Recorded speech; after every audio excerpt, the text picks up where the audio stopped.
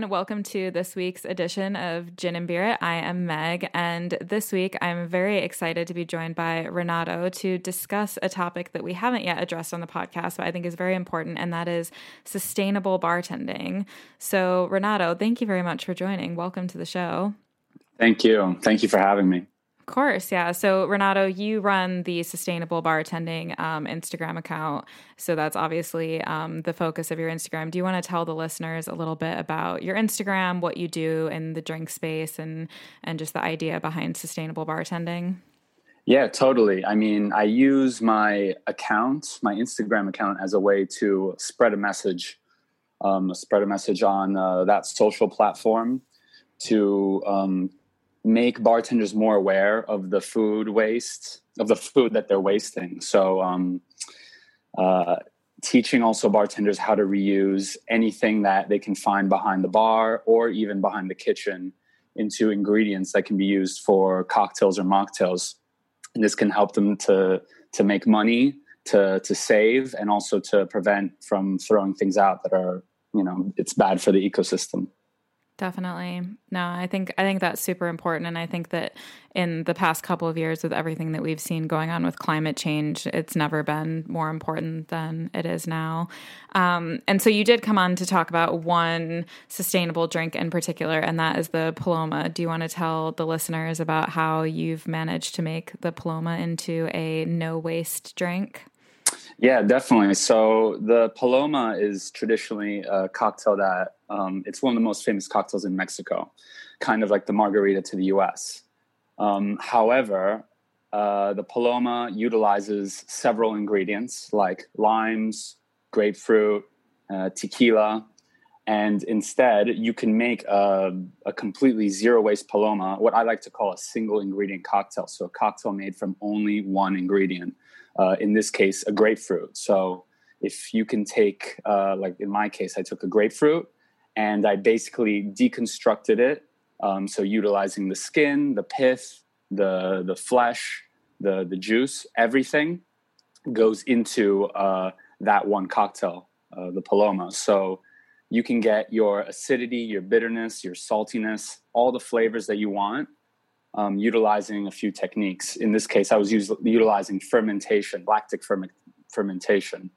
So fermenting the grapefruit to unlock different kinds of flavors, and then using each piece for the cocktail, as opposed to using lime juice and other outsourced ingredients that you buy in the supermarket or that are out of season. That's great. That's really interesting. And it's not, I mean,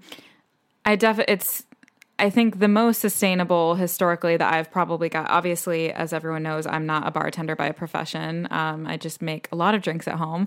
I think when it comes to home bartending, the most sustainable that I probably get is just in the sense that when it comes to citrus fruits and everything, I'm juicing and using all of the skin off of that. I'm not gonna throw out a lemon just because I've juiced it or just because I've peeled the whole thing, which I think is a start. But I think this concept of making an entire drink zero waste is excellent. I think it's really exciting, especially given the current pandemic situation that unfortunately can't go a single episode of this podcast without mentioning, because that's just life right now. But we're all, we've all had to take a step back and think about, just what we're doing for the environment, what we're doing for our own wallets. At least here in London, lemons and limes, which are in loads of drinks that I make at home, are not cheap. So I definitely don't want to be wasting, and a grapefruit as well. I definitely don't want to be wasting any aspect of those citrus fruits. So of course, what you're doing on your Instagram, showcasing how anyone at home can do that, I think that's really great. Yeah, totally. I mean, lemons and limes, for example, we use them in all kinds of drinks, but they're mostly out of season. Mm-hmm. They're out of season, or they're not local. So they come from faraway places. So that relies a lot of transportation, a lot of fuel for them to get here, which is not good for the environment. And then on top of that, most bartenders, they only use the juice from these citrus fruits and the skins for garnishes, which later get thrown out usually. So there's got to be ways that you can tackle citrus, whether it's at home or behind the bar. And I try to make all my recipes also for home friendly. So if you, for example, you don't have a dehydrator, you can use an oven. Everything is, you don't have to use fancy siphons or anything. It's pretty much, as long as you have a stove and an oven and some basic household ingredients, you can make most of the recipes that I showcase. Yeah, that's amazing. And I obviously being a home bartender, there's nothing I appreciate more than when, more people of more of a professional nature make things accessible to people who are making these drinks at home. So I think that that's really great. What got you into sustainable bartending? How did you find your way into that passion? I think it started when I moved to Australia, or before I was moving to Australia. I was in Rome. I was teaching at a school called the Mixology Academy of Rome. I was teaching other bartenders. And I was reading up before my move to Australia about what the bar scene was like there. And they were talking a lot about sustainability. And for me, living in Italy and also coming from New York, I didn't hear a lot about sustainability. In London, it's a much bigger thing. And in Southeast Asia, it's a big thing also. And in Australia and New Zealand. So I didn't hear about it. So I started to dive into it. And then when I made my move to Australia, I started to surround myself with it a little bit more, read more blogs. And then I joined I did some sustainable bartending competitions. And I just was really super fascinated with it. I always thought to myself as a bartender, I love what I do. It's my passion, but there's something missing. Like, what can I do? I've always had this kind of philanthropic feeling in me that I want to do something for other people or for the world. And bartending wasn't really enough to fulfill this void, but reutilizing food waste and being a sustainable bartender kind of filled this void. I thought to myself, wow, I can do what I love. I can maybe get paid for it. Of course, as a bartender, you can get paid for it. I could do what I love, and I could do something that's good for the environment. Inherently good. So it was just the perfect combination. And I kind of discovered it in Australia, and I realized that in New York and in America, it's not quite there yet in the bar scene, and in a lot of places. So I want to make this go viral. No, that's really great. Out of interest, do you think that the reason why it's more prevalent in Australia, in Southeast Asia, and in, the UK, do you think that has to do with, a lot of those places tend to be islands where they're looking at importing a huge majority of goods. Yeah, because I definitely noticed the only area of Asia that I have visited personally is Hong Kong, which was amazing about 2 years ago. But being quite the booze hound that I am, drinking in Hong Kong is ridiculously expensive. Yes, I've heard. Yeah, it's very difficult to have a drinking habit in Hong Kong. A, because it's really expensive, and B, because it's so hot there, you're kind of just sweating all the alcohol out as you drink it. It's a never-ending cycle. Exactly. I just poor and dehydrated all the time there. But I think it's because they have to import most things. They're not making, there's, not a huge gin distillery scene in Hong Kong. They're importing a lot of their gin, obviously tequila, beers, everything, wine, especially. French wine in Hong Kong will put you in debt very easily. Not that I didn't go to Hong Kong to drink French wine, but I just remember seeing it on menus and being like, oh my God. Yeah. So yeah, I think that kind of ties out with where you've noticed it's more advanced in the world. Is it's these places. Even the UK, like being an island, and we're not really an island that can grow a lot of lemons and things like that. So I can definitely see how it would be more of a focus here because it is more expensive, and so we are more invested in not wasting things. Totally, it's an island factor for sure. Australia is a humongous island. It's a continent.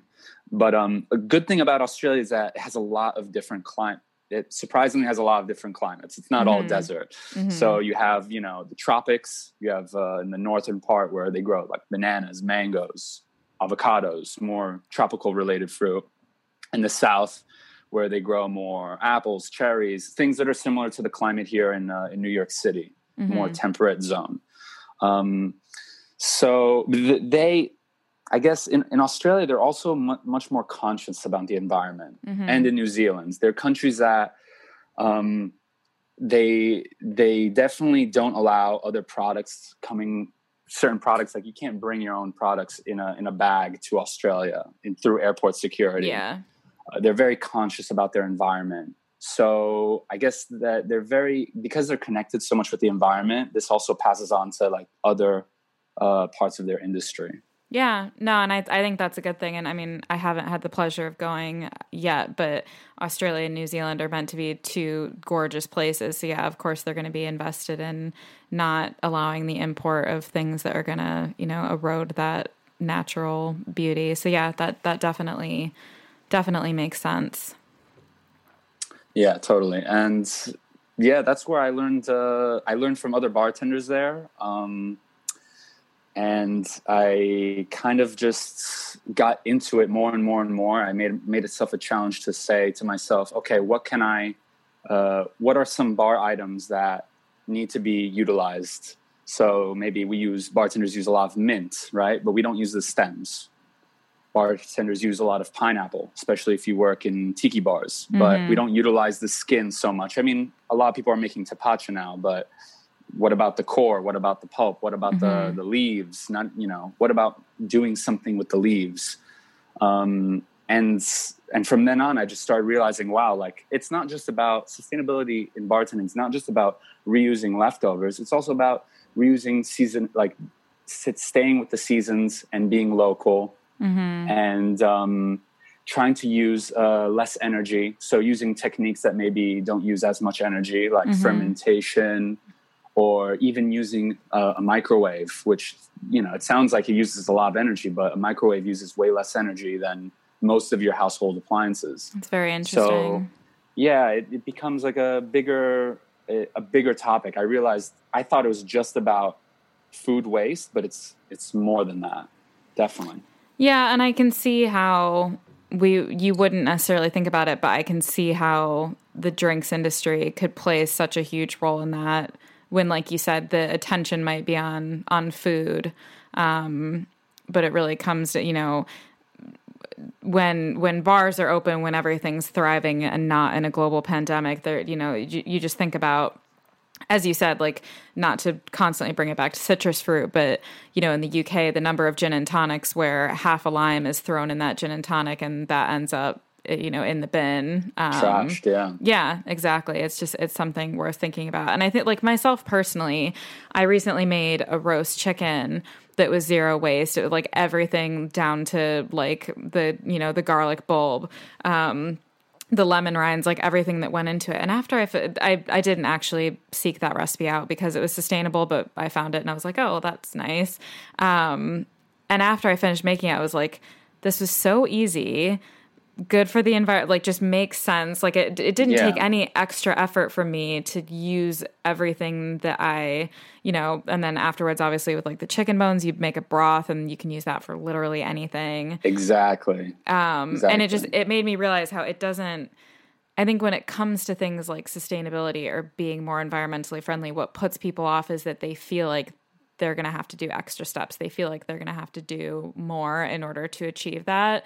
And making that chicken it wasn't any extra effort. And it just felt nice to not have all these scraps in the bin. And yeah, that's definitely something that historically I haven't really applied to making drinks, but I'd love to. And your Instagram, and the work that you do is definitely helps people figure out how to do that. Yeah, totally. I mean, the thing that you're talking about, the chicken, it's something that as a species, we've always used everything at our disposal, in the past, especially. Now with a more globalized economy and, you go to a grocery store, you can buy anything you want. It's easier to use something and then chuck the rest out or not finish your entire plate of food. But chefs have carried on this tradition for a very long time, this tradition of not wasting food. Like you just said about the chicken, in most restaurants, at least in good restaurants, a good chef, when he buys a whole chicken, that chef knows that he's not just buying the meat on the chicken. He's buying the skin, the meat, the bones, the cartilage, everything, because that chicken gets weighed and it has a price on it. So even on like on a monetary point of view, but always as a sustainable point of view, the chef utilizes every part of that chicken. And that's the same thing that we should be applying to bartending. It's why is it that, always going back to citrus fruit, because it's the main fruit that we use. Yeah. But why is it that we buy this fruit that has skin, pith, pulp, seeds, and juice, but we only use the juice? Mm-hmm. We only use one of the 5 ingredients that this thing has. And you can make a citrus stock, just like you said about chicken bones, making a chicken stock, you can make a citrus stock. You can utilize everything, and it doesn't require much effort, actually. No, it really doesn't. I think it's just a matter of helping people to realize what they can do, and the impact that every little person makes, really. So what has been your experience with trying to spread this movement and this knowledge to other bartenders when you were training bartenders, kind of trying to get other people excited about sustainability? Well, this is interesting. I thought that I wouldn't get as much attention as I did. I thought for some reason that I thought it would make more big news in the US. I thought I would get more traction in the US, but actually, because I started my sustainable bartending blog during the pandemic in Italy, when I was in Italy. And I thought to myself, I'm not sure if the Italian bartending scene will be that interested in it, because when I spoke about sustainability behind the bar in Italy, no one really blinked an eye. They didn't know what it was, but actually they're super interested in it, mostly because they're interested in the techniques. So I've been getting a lot of bartenders who want to get better in general in bartending. They're interested not just because it's good for the environment, but because they can learn something. They can learn a new technique. They're like, oh, wow, like, what does a carrot leaf taste like? How do you use that in a drink? So they're not just interested in the food waste aspect, but they're interested in the technique to learn that makes them better bartenders. But it kind of unlocks a whole other category of ingredients for them, doesn't it? If you've gotten a bit, not that drinks making can ever really get boring, but if you've gotten a bit bored with the standard format of drinks, using bits of citrus fruit and carrots and pineapple and anything else that you wouldn't have thought to use, it kind of unlocks a whole new category of flavor. Totally. I mean, some of my previous blog posts, this was a crazy discovery, like cherry stems. When it's cherry season, use the cherry cherries are already expensive, but if you think about, if you can use the cherry itself, the fruit, and the stem, then you have 2 ingredients. And the stem you can make into a tea. The tea turns bright red. It's like a beautiful color. You can turn that into a syrup, or you can turn that into a soda. And cherry, like, I can't really explain to you exactly what cherry stems taste like. They taste fruity, definitely, but they don't taste exactly like cherries. So you have this whole new world and opportunity of ingredients that have never been used, either because people thought that they were inedible or poisonous, or because they just never even thought about it. That's really interesting. And so have you sensed an uptick as well, do you think, as a result of the pandemic and the fact that obviously you and I were discussing before we started recording, the hospitality industry has been, it disproportionately impacted by this situation. Obviously, I think a lot of businesses that are lucky to still be around, if they've reopened or if they are reopening, they're going to have to really tighten the braces financially for a bit in order to get back on their feet, which is just the unfortunate situation that we're in. I feel like being sustainable and using all of the ingredients at their disposal is probably a great way to try to front run that, basically. Totally. I mean, it's going to be super important for their wallets as well. Also, buying more seasonally, more local. Those are usually cheaper. That it's better for you. And reutilizing everything that you have at your disposal will definitely save a little bit of money. And in the long term of things, whether they like to think of it or not, the pandemic was, this coronavirus and everything. It's kind of a subsequent, it's a consequence of climate change. Yes. On the bigger scheme of things. topics like deforestation, and we've seen a lot of the Amazon rainforest and the Australian wildfires, Californian wildfires. We're getting less and less and less forests in the world, and urban areas are growing more and more and more. And this causes the tendency to have viruses leak out easier, because wildlife is much more in contact with human beings. Human beings, exactly. So, I mean, definitely sustainable practices, they can definitely save the budget and your wallet in the short term, but this is also for long-term thinking, because this can definitely help us in the future. Definitely. And I think, I think that's such a good point. And I completely agree. I think on even a more basic level, just from like a marketing perspective, if you're looking to serve more seasonally, it's just quite nice to mix up your menu, probably 3 to 4 times a year, basically, or even more than that, depending on where you are, for your bar menu to reflect what is in season, and that's just going to keep people coming back, because you have new and exciting drinks based on what's in season. And also, I had a whole episode on this with a couple of friends a couple of months ago on what we called seasonal drinking, but people just crave different sorts of drinks at different times of the year. So it's good as well. It's good to use seasonal ingredients, because that's just going to kind of vibe with what people want to drink anyway. Exactly. Totally. I just recently had a PDF come out, a free PDF, and it's called winter produce and seasonal ingredients that you can use behind the bar. And it's interesting because we're in winter right now, so there's not many fruits available, but there's some vegetables, carrots, beets, and it's also cold outside. So especially here in New York City, for a long time, you can only do outdoor dining. You have to eat outside and you can only drink outside. So no one wants to drink a margarita when it's freezing cold outside. But what you can do is that you can make hot cocktails. And guess what? Some of the ingredients that are available seasonally make for great hot drinks. Think about it. Beetroot in hot drink, it honestly tastes delicious. Carrots in hot cocktails taste delicious. Apples, pears, all of these things work in a hot toddy kind of format or whatnot. So yeah, it can totally work. And as you said, it gives even the customer the want to say, wow, that place, I'm really craving something from that place. They do things differently. It's a rotating menu. Something's probably in season. So doing that as a bar also distinguishes you from the competition. Definitely.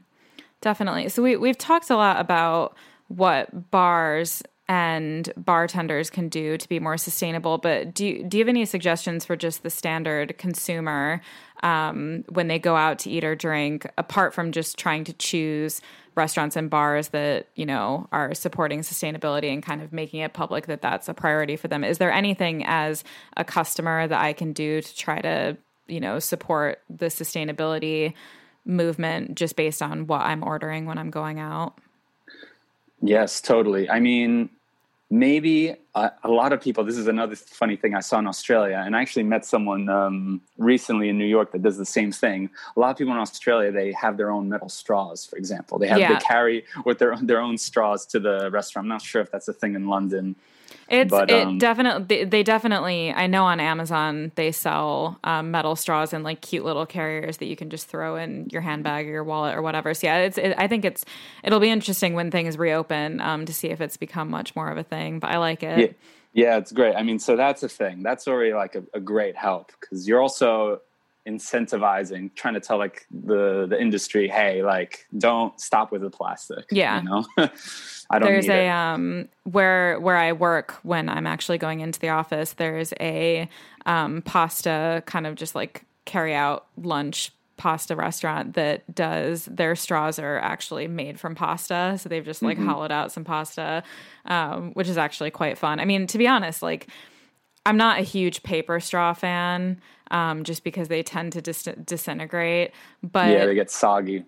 Yeah, I like metal straws, bamboo straws. Like I actually prefer the taste of drinking out of those versus plastic anyway. So I'm all for it.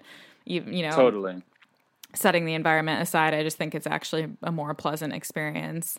And also, if you think about it, pandemic wise, bringing your own straw means that someone else isn't touching the straw that you're going to then put in your mouth, which is probably a good thing as well. Definitely. It's much safer. Yeah. Yeah. So I think customers can they're doing that. Some of them are doing that. Others should do that. But yeah, it's not really, I think the customer will look at a menu and not really think of seasonality sometimes. They'll just mostly think of what they're craving. Mm-hmm. So it's more the hospitality industry's job to kind of dictate and show what's available, kind of influence the decision of the customer for the better. Definitely. Yeah. No, I think that's important. And I think it does start with, at least in London, it's the smaller local businesses that tend to be sourcing their ingredients from small local businesses. So I do think it does start as well with just going to local places in your area and trying as best as you can to avoid big chains as well. Definitely. Yeah, I would say the same thing here in New York City. Definitely. So what would be your tips for someone who wants to get started with sustainable drink making at home? Like how would you recommend someone first get off their feet with that? Yeah, so definitely, I mean, it's kind of tough because there's no one technique or thing to apply to just magically transform anything into a liquid ingredient.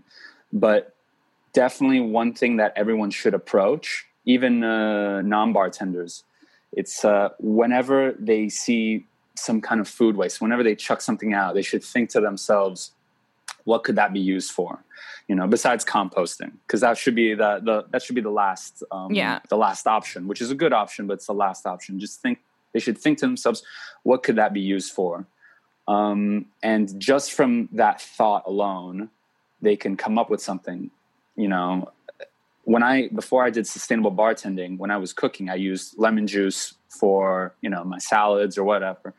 And I would cut up the rind. I would realize, I can use the rind, I can use the pith. I would cut it up and stick it in with, an entire fish, and that would transmit its flavor onto the fish, for example. So it's just about awareness. That's all it is. Just kind of be aware of what things you're throwing out, and over time think about what you can do with them. And some techniques, if I had to throw out some techniques out there's definitely some that work for a lot of things. So definitely dehydration is a great technique that works. It's about removing the moisture from an ingredient, and that preserves it. That doesn't only preserve the ingredient, it also intensifies the flavor and intensifies the color.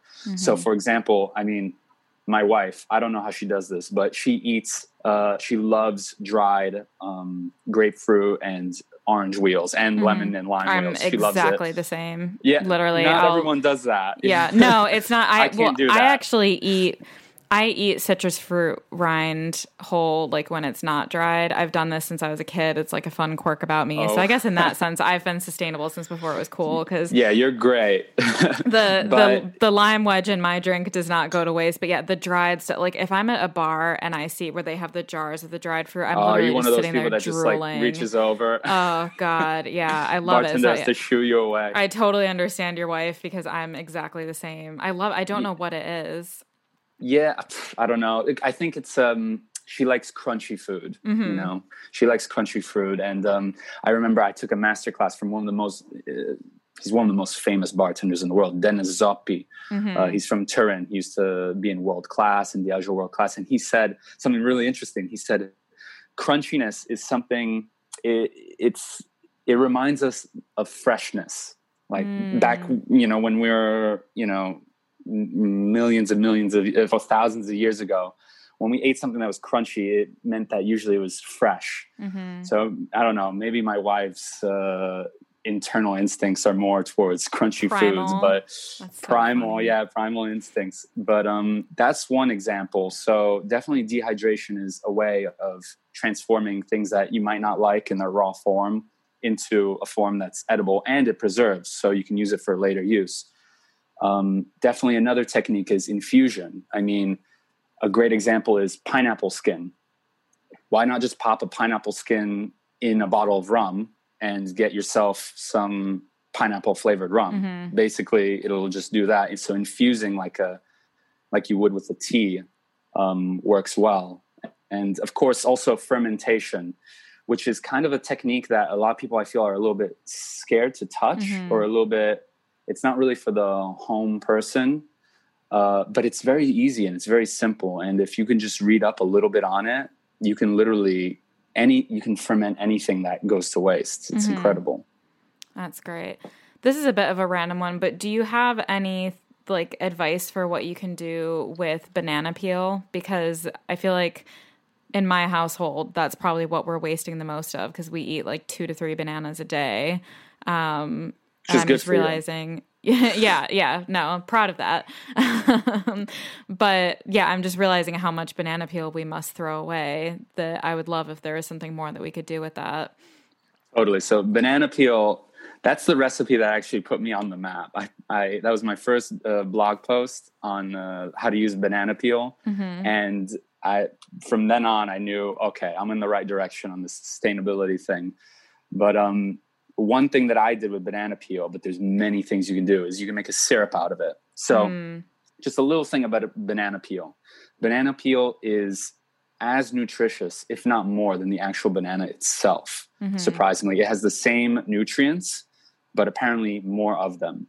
And it has the same exact flavor, but not the same texture. Mm-hmm. But because it has the same flavor in liquid form, it works perfect as a replacement for actual banana. Mm-hmm. And one thing you can do is you do an oleo saccharum. So you basically get your banana peel, you chop it up, and then you put sugar over it. The sugar macerates it, so it softens the peel, Mm-hmm. but it also, what sugar does, it extracts moisture. So it's going to take away all the moisture that's inside the peel, and all the moisture, all that water that's inside the peel is basically flavored. Mm-hmm. And then once you let that sit, macerating the sugar and the banana peel for a day, you can just strain it, squeeze it out, and you'll get yourself a syrup that's a little brown, but tastes exactly like bananas, like no other. Tastes Amazing. exactly like it. But there's other things you can do also. You can then, with all that leftover pulp that you squeezed out, you can then dehydrate that and make a banana leather, what they call banana peel leather, which is basically just an edible garnish, because banana peel is edible. We just don't eat it.